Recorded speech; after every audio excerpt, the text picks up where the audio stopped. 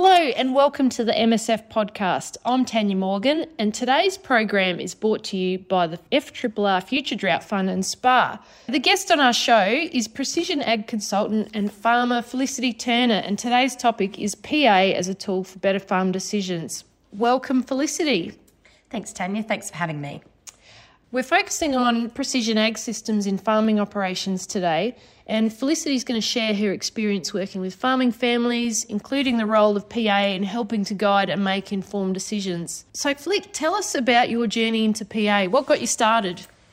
Site-specific management had always interested me. I finished full-time work when I had a couple of children, and I was probably looking for a little bit of a challenge, as if parenting wasn't enough. But at the time, I knew a local farmer out of Menangi with a yield monitor, and Swan Brothers, the local spreader contractors, had a variable rate capacity on one of their spreaders. And so I guess we just went from there. So initially, there were a lot of frustrations. There was a lot of issues with compatibility between machinery and between machinery systems.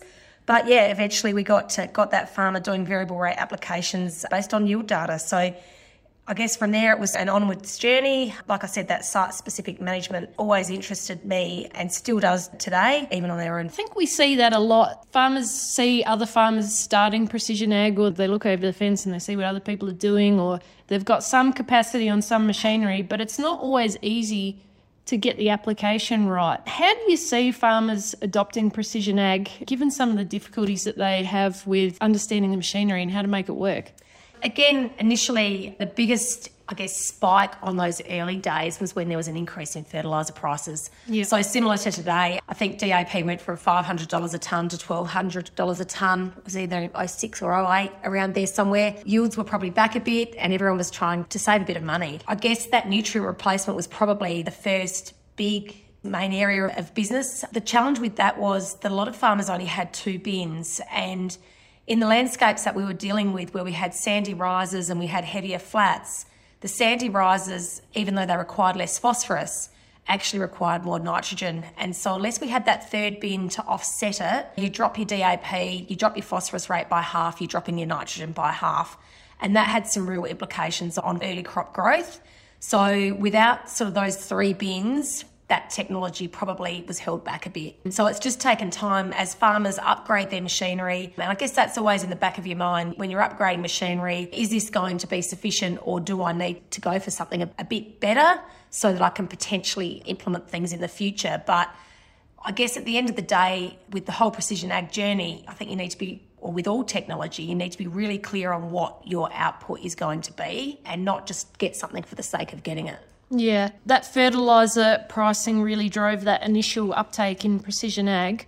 What other aspects of precision ag do you see now?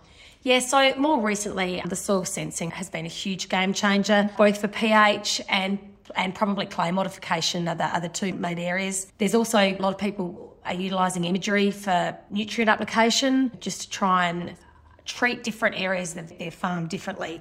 But the biggest game changer that I've actually seen has been in high value crops, particularly in horticulture, and around the capacity to manage water across different landscapes. So that's probably actually been the biggest game changer, is in other high value industries. Your advice for people wanting to get started, how do you make it part of your program?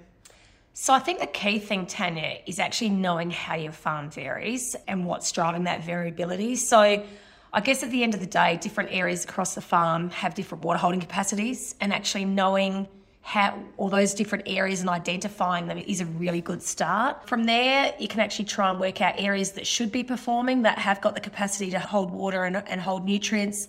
And if they're not performing, then you can start to actually delve in and interrogate why that's occurring and start to try and determine what's going on. But I think, understanding land capacity and potential production is key to that whole process. Whenever you're entering into a precision ag program, ground truthing is absolutely paramount. You can't just sit there and go and use a technology and not actually go out in the paddock and see what's happening. And I think some of the challenges have been that farmers are very time poor and they want a tool that can just give them the answer straight away. And unfortunately, it's not that simple. You really need to spend time and effort actually working out what's going on in the field. The other thing is, and I've alluded to it slightly before, is be clear on the outcome that you want and then try to identify the tools or specific things that you need to achieve that. You know, like all technology, tech for tech's sake isn't useful. You need to have a really clear goal of what you want to achieve and then chase the technologies that are going to assist you in that process. Some of the farmers we speak to have got a whole pile of data but not really sure what to do with it. So they're just putting it in the filing cabinet for now and hoping that it'll be useful down the track. So, yeah, what are your thoughts around that sort of approach? Yeah, I think that is really useful. And sometimes nowadays a lot of the headers come with their own software and you can actually look at your maps and download historical yield maps.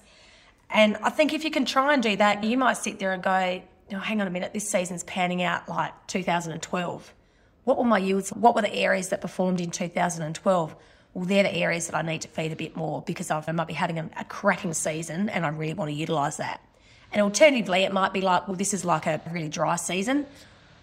What are the areas that hate off first in that dry season? I'll back off my inputs. So even though they're just sitting there, farmers remember dates and years and they have so much knowledge to bring to the table when it comes to this. And even with ground truthing, you show a farmer a map and a lot of them can actually just draw lines on the areas that they think. Right. Yep. So there is so much knowledge there. It's actually just getting that knowledge into a spatial format that can then actually be put into a machine. So even drawing on Google Earth, that thing has got capacity to go into a machine, not always easily, but you can do that. So I think maintaining and keeping that data safe is really important because even though you might not think at the moment that it's relevant, there will be opportunities to utilise it in the future. That's really great to know. And I noticed you mentioned Google Earth there. How useful are some of the online applications for capturing satellite NDVI and things like that? Are they things that we should be looking at? Yeah, look, at the moment, NDVI, unless you go subscription-based, is probably on about a 10-metre grid. But the thing I like people to think about is what's your management unit? So if you've got a 30-metre boom spray, a 10-metre grid is more than enough because you've got 3 widths on that. And you might have a 10 or 12-metre front. So I guess when you're thinking about, and going down to 2-metre pixel size can be really good, especially in intensive industries. It can help you identify potential hotspots for rust and things like that. But at the end of the day, your management area is the size of your machinery. So if you've got a 30-metre boom spray, that's your management unit. And the same with your air seeder width and harvester width. So harvester width is the width that you're going to be actually potentially able to capture any changes. And then your boom spray and your seeder are your management zones. So going anything smaller than that, apart from high-level monitoring in a broad acre system, you're not going to be able to manage to a 2-metre pixel size. So I think the free-to-air stuff out there at the moment can be really useful. And that's great for people that maybe don't have some of those monitoring systems on their machinery. So there is still some information that they can capture that's just free. Yeah, absolutely. Just have a look at it and see what's happening. And, you can sit there and visually just look at how the growth changes over time. Yep.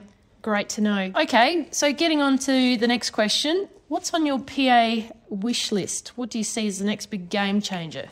I guess now you mentioned before that I'm probably doing a little bit of farming as well, and we've got some cropping but also quite a bit of grazing. The big thing for me is virtual fencing in livestock, particularly sheep. And I think if we could get access to that technology and implement that, the opportunities to increase stocking rates while maintaining land condition are massive. And I think we could probably increase our stocking rate on our farm by, and I'm conservatively going to say 30%, and I think it could actually be higher. Wow. So the implications on our business for that would be massive. So I think that's probably, in my mind, the next big game changer. I think at the moment we've got the capacity to rate across land type. We can sit there and try and get poor performing country up to a higher level with regards to some soil amelioration, things like that. But the virtual fencing, I think, is the real biggie. Yeah, a lot of people are really hanging out for that. An absolute game changer for maintaining ground cover in the Mallee and getting the most out of your grazing system. In terms of resources, where do we go for some good advice? Where do we start? There's so much out there. You've got Ask Google. Twitter is always good, but I think sometimes the most valuable thing you can do is speak to other farmers. A lot of farmers are really willing to share what they've done, what's worked and what hasn't. And I think trying to speak to some of your neighbours if they look like they're doing bits and pieces, or just have a chat at a field day and try and find out what other farmers are doing. And they'll tell you quite openly the positives and the negatives, what's worked and what hasn't. And I think really that's probably one of the best things that you can do. Really great advice. And joining an organisation such as SPAR, that is Australasia's leading independent advocate and facilitator for increased research, extension and adoption of precision agriculture, that really gets you together with a core group of farmers, and there's some great resources there as well. That wraps up our chat today, Flick. Thanks very much for coming into the office and joining us. It's been really great to pick your brain on precision ag. I'm sure we'll get you on here again sometime. Thanks, Tanya. Good to see you. Thanks for joining us. If you want to hear more, like and subscribe to the MSF Farm Talk podcast. Catch you later.